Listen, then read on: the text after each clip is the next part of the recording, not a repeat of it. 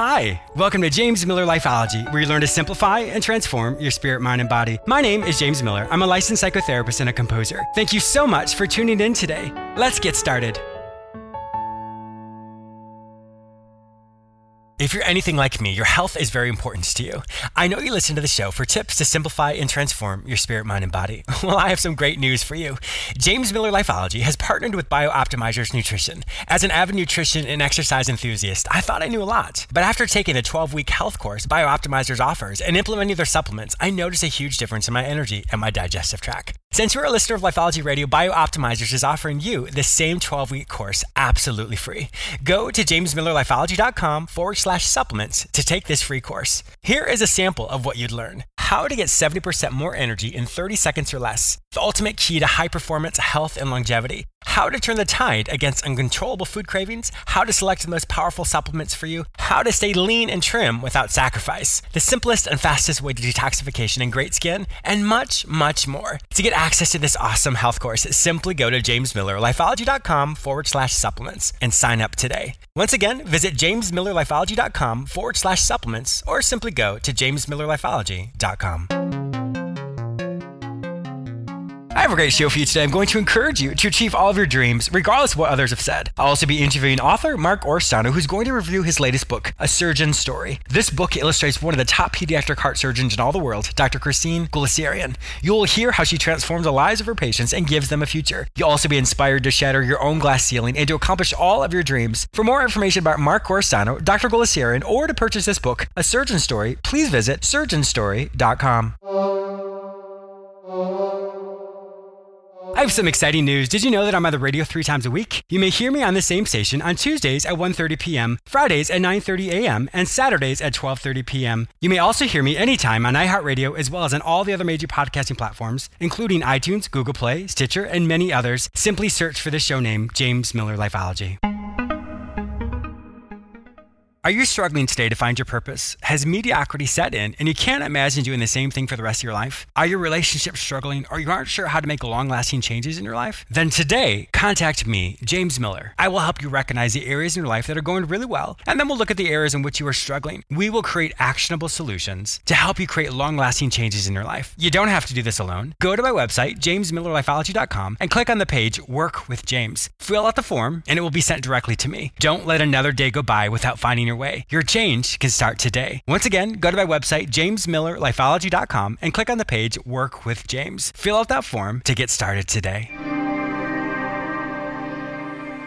There was a boy in the 6th grade whose teacher gave the class an assignment. Write down what you want to be when you grow up. This young boy had a severe stuttering problem at the time, but he wrote he wanted to be on TV. Upon collecting the assignments, the boy's teacher thought his dream was absurd, especially for a boy who didn't talk like everybody else. The teacher asked the boy if he knew anybody on TV. The boy said no. The woman told him to stop being a smart aleck and to write down something more realistic. The boy went home that night, and his father told him to keep his paper and read it every morning and every night. Years later, that boy's stuttering problem went away, and now Steve Harvey is on TV 7 days a week. Your dreams can come true, regardless of what other people say.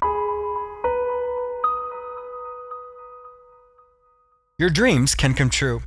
When we're children, we often fantasize or tell everybody what we want to be when we grow up. And half the time, we don't really have a full understanding of what that vocation really is, but it's something in our heart that we'd like to be or do. As we grow older, life situations happen and we eventually find our path. But what about those times when we want to make a change in our life, or we have a really strong dream to do something that's different than the norm? When we tell other people about this dream, they may be well-meaning, but unfortunately, they can talk us out of becoming what we want to become. And when that happens, we often settle for mediocrity, and unfortunately, we never accomplish that goal. I have a great guest today, Mark Oristano, who's going to be talking about one such person, Dr. Christine Guleserian. She shattered that glass ceiling for herself and became one of the top pediatric heart surgeons in all the world, which is predominantly a male vocation. This is going to be a great inspiration and motivation for you to really listen to this interview because it's going to inspire you to follow through on your dreams, regardless of what people have said about you, that you can't do something, that you don't have the ability to do something, that you don't know the right people, that you don't have enough money or education. All of that is not true if that's really what's in your heart. When you surround yourself with those individuals who will encourage you, who will nurture you, who will support you in everything you do, that is when you get closer and closer to your dream.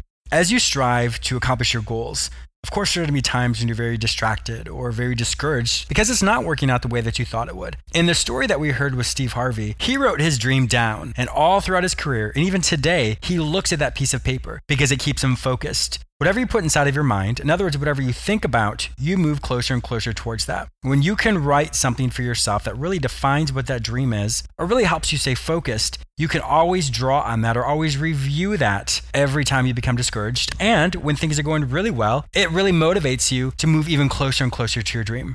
Regardless of what other people have said, your dream is simply one step away. And then as you continually build that momentum, you get closer and closer to your dream. And so pretty soon, you look back and think, wow, I can't believe I accomplished this amazing dream I had in my heart. Be encouraged today, my friend. Regardless of what other people have said, your dream is in your heart for a reason. Surround yourself with those individuals who are going to encourage you. And just like the interview you're going to hear today with Dr. Golesarian, you too can accomplish all of your dreams. Did you know I have a YouTube channel? That's actually how Lifeology started. I have well over 155 episodes that I've created specifically for you. I do know that many people struggle with listening to a full 30-minute show. So these episodes are about 3 minutes long. Each episode will give you a practical tool or technique that you can practice daily to help you simplify and transform your spirit, mind, and body. Simply go to my website, jamesmillerlifeology.com, or go to YouTube and search for my name, James Miller Lifeology. Mark Orsano, author of the new book Surgeon Story, spent 30 years as a sportscaster in Dallas, Texas. He was a broadcaster for the Dallas Cowboys and Houston Oilers, and he worked with noted broadcasters such as Vern Lundquist and Oprah Winfrey.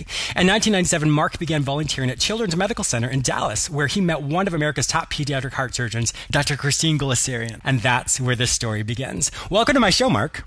Thank you. It's great to be here. Yes, it's such a pleasure to have you on my show. I'm looking forward to hearing about this amazing woman and how she's transformed the lives of so many people. Literally, when you say transform, you talk about somebody who's in a life and death position. Dr. G, that's exactly where she is. She saves kids' lives, and it's amazing. Wow, and we're definitely going to honor her amazing work as well. So now you were in as a sports broadcaster, and then all of a sudden you found yourself volunteering at Children's Medical Center in Dallas, Texas. How did you make that transition? Well, I was working in Dallas, where I still live, and I was very successful. I was part of a very successful, almost nationally famous morning radio show, and it's awesome. the old thing about I wanted to give something back. Uh-huh. And so I looked around at different organizations and thought, what do I want to give to? And I'd always been impressed with Children's Medical Center in Dallas. And I thought, well, okay, what do I want to give? Well, you can give money, but that's not, you can always get more money. That's not that big a deal. The one thing you can give that you never get back again is your time. And so I decided I wanted to volunteer at Children's, and I called them up and I said, do you guys take volunteers? And they said, yes, we do. Come down and fill out an application. And so I filled out the application, and I fortunately passed my background check. You never know. Yeah, you never know what they might find. You never know. And I work in the day surgery recovery room. If you're a non-medical person, if you're a medical person, I work in the post anesthesia care unit. It's the same thing. Sure. And I just help the nurses with whatever they need, moving patients around and getting supplies and things. And the nurses are the most wonderful, amazing, caring people I have ever been around. I would do anything for them. And as you said, I've been there 20 years.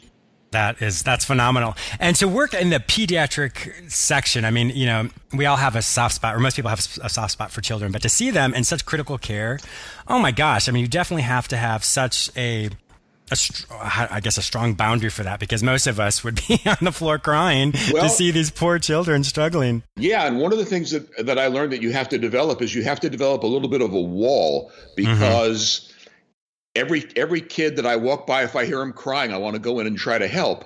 Yeah. But you have to stop and realize, oh, no, wait, there's a professional in there who knows a lot more than I do, who's already helping. So I'll just keep on walking. I'll keep on walking down the road. But you get very involved with the kids. And you look at them and you fall in love with them, and you just want to help them get better. And it's, as I said, the staff, the nurses, the doctors, the staff people, they're all so amazing and so caring. And it's an inspiring place to be. Yes, it definitely is. Let's switch over to talk about Dr. Golesarian, and you call her Dr. G. Dr. G. Give us a little bit of her background, because I love how where she was when she first started university to who she is today. So give us a little bit of her backstory. Well, Dr. G was born and raised in Boston, Massachusetts. She's a diehard Red Sox fan, and that'll come up a little bit later. She first attended an all-girls school in Boston called the Windsor School, which was like kind of elementary and high school. So she had, for a long period of her life, a situation where not only could women do everything, women had to do everything. Sure. The faculty was all women. The student body was all women. The women edited the school paper. Women played lacrosse. So that's where she got her guiding belief that, hey, so I'm a woman. Big deal. I can do what anybody can do. Sure.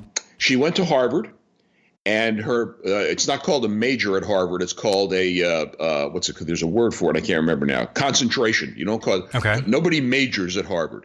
And her concentration was Greek classics. She could literally read. She could read the Odyssey to you in Greek. Oh my gosh, okay? That is amazing. I mean, why? What's the point? I have no idea.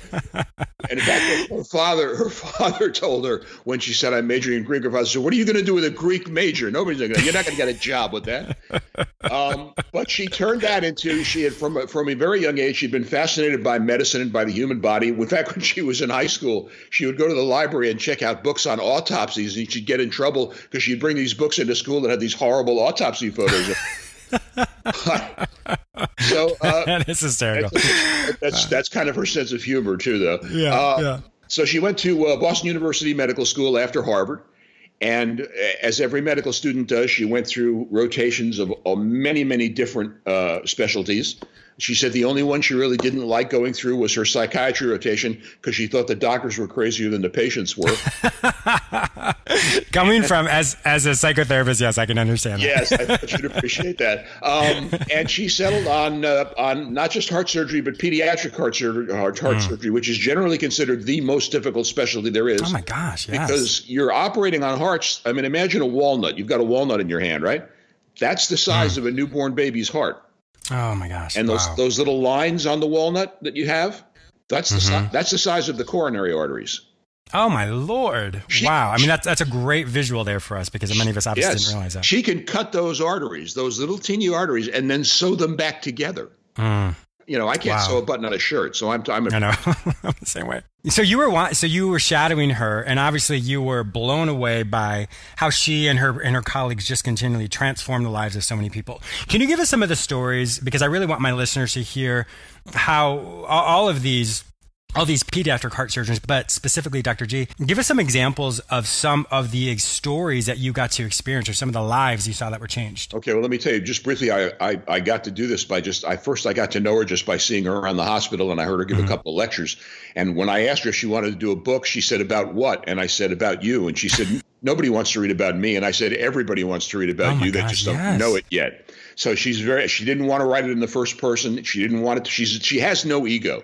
I mean, it's incredible. She said, that's amazing, so, you've got to write it. And I said, fine, I'll write it. The stories. The most amazing one to me still is 2007, a patient came into the hospital, 13-year-old named Andrew Madden, with something called idiopathic dilated cardiomyopathy, which meant that his heart muscle was getting very thick and very brittle and not pumping well. He needed a heart transplant. He came in September of 2007.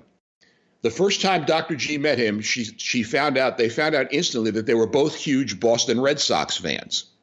So they bonded immediately. Yes, of course. Andrew's heart transplant was going to be the 100th heart transplant in children's history, so it got some press coverage. When they wheeled Andrew into the OR, he was wearing a Red Sox baseball cap, and Dr. G had on a Red Sox operating room cap. And somebody got a picture of this, and the reporters all saw it and said, "What's the deal with the Red Sox? This is Texas. You should be rooting for the Rangers." So they told him a story about the Red Sox doctor and patient. She told Andrew before the surgery, "If you come through this okay, maybe we can go to Fenway Park and see a game because my family has season tickets." She said, "Who knows? Maybe we can even see a World Series game." Wow. Now, in September, you don't know who's playing in the World Series. Sure. Right? It's not till October. The long story short is Andrew comes through his surgery with flying colors.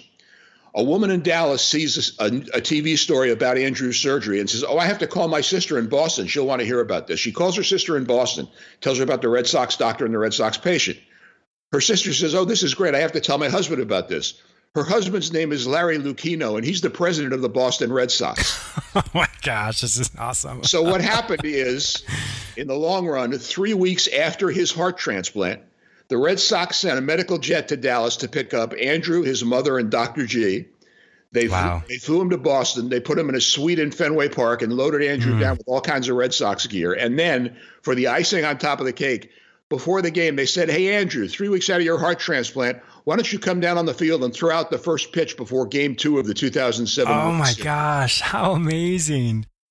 How can you not write a book about a woman like that? Exactly.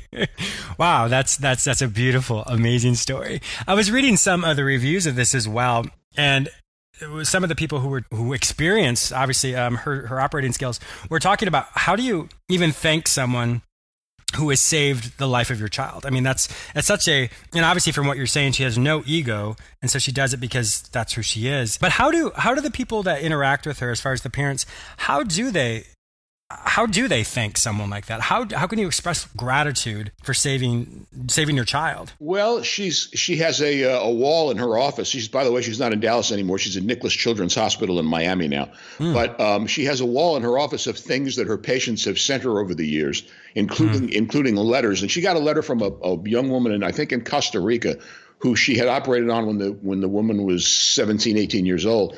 And the woman said, "This is a picture of my baby girl. I just had my first child. I could not have had this child had you not saved my life." Oh, gosh, and wow. things like that. I mean, imagine being able to get a letter like that and have that much effect on someone's life. Yes. But when you talk about the things that she does to save those lives, she's only 5 feet tall. I love it. So when she's at the operating powerhouse. table, yeah, she is. But when she's at the operating table, when she's working with male surgeons who are 6 feet tall, the table has to be at a height so the males don't have to bend over all the time. So she stands on a little stool when she's operating.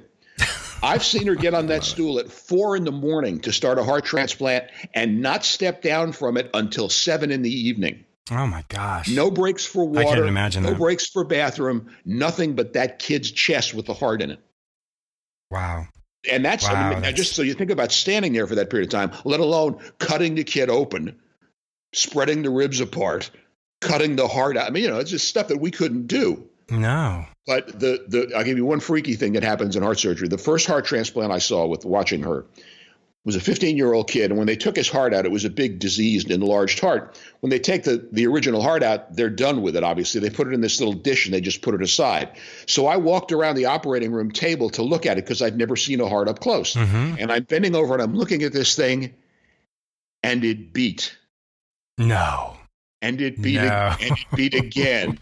And it kept on beating for about 15 minutes. It doesn't want to die. Wow. I had no idea that it would still do that. I mean, I guess it would make sense with the oxygen still in it, which would cause it, since it's a muscle, it would have that response. But I didn't realize that. I jumped about 5 feet. I would have screamed as well. I'm not going to lie, Mark. I'm totally going to call myself out. I would have died. Scared the heck out of me. But it's just, I mean, she will tell you, she said to me many times, she said, your job is you're a sportscaster. You go out and you call those games and you do this. She said, my job is I do heart surgery. It's the same thing. I said, no, it's not the same thing. Nobody slightly different outcomes. If I misidentify a player, he's still going to play.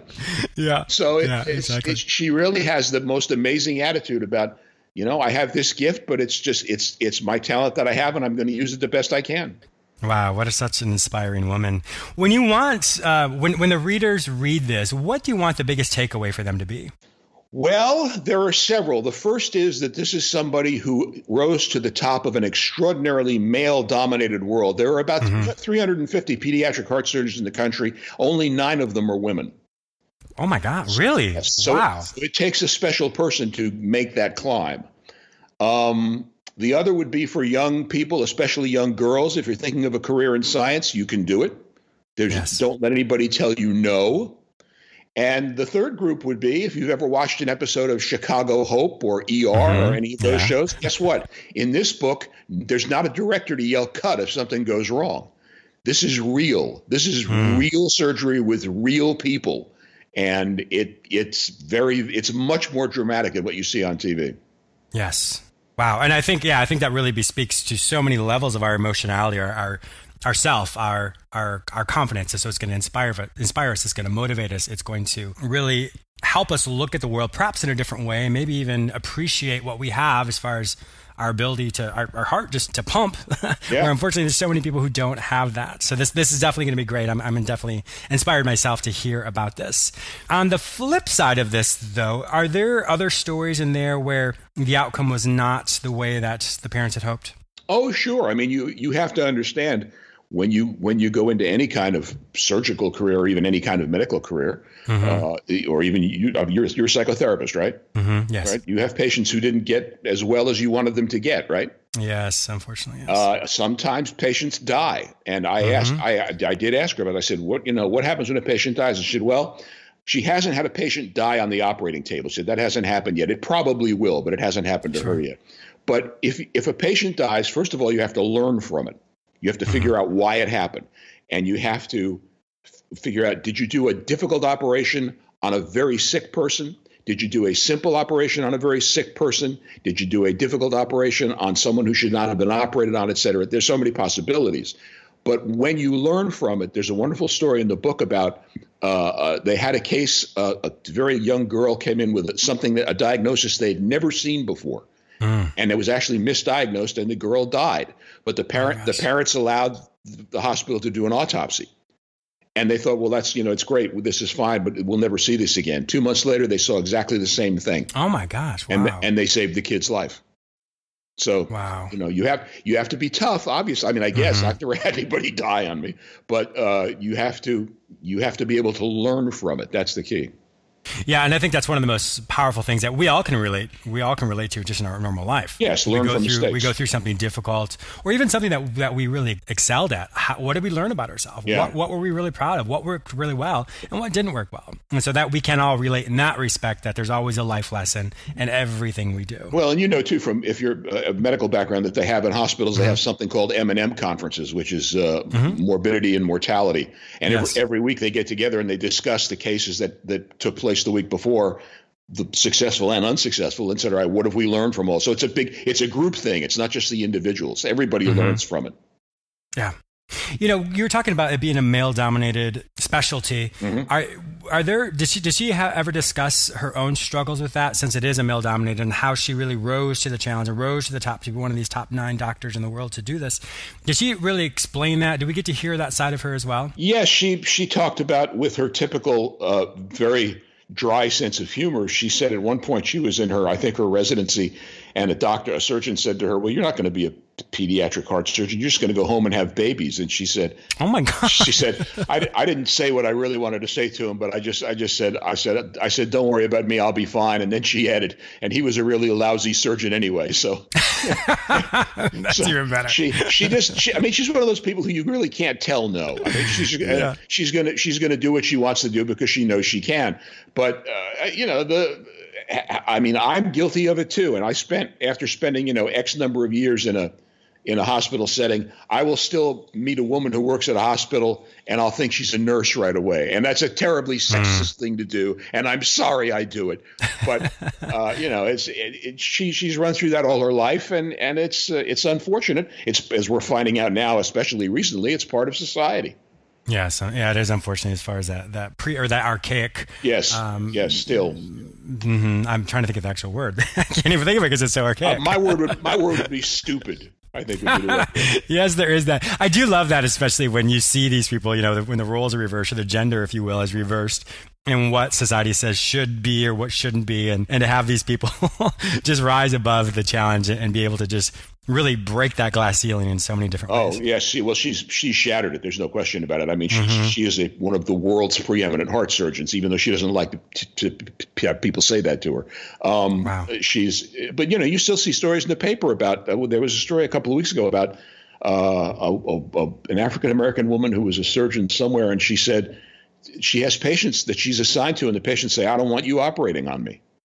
Oh my gosh. I mean, how stupid can you be? Wow. You don't want my Harvard degree. You don't want all my training. Okay, fine. We'll bring in a plumber to operate on you.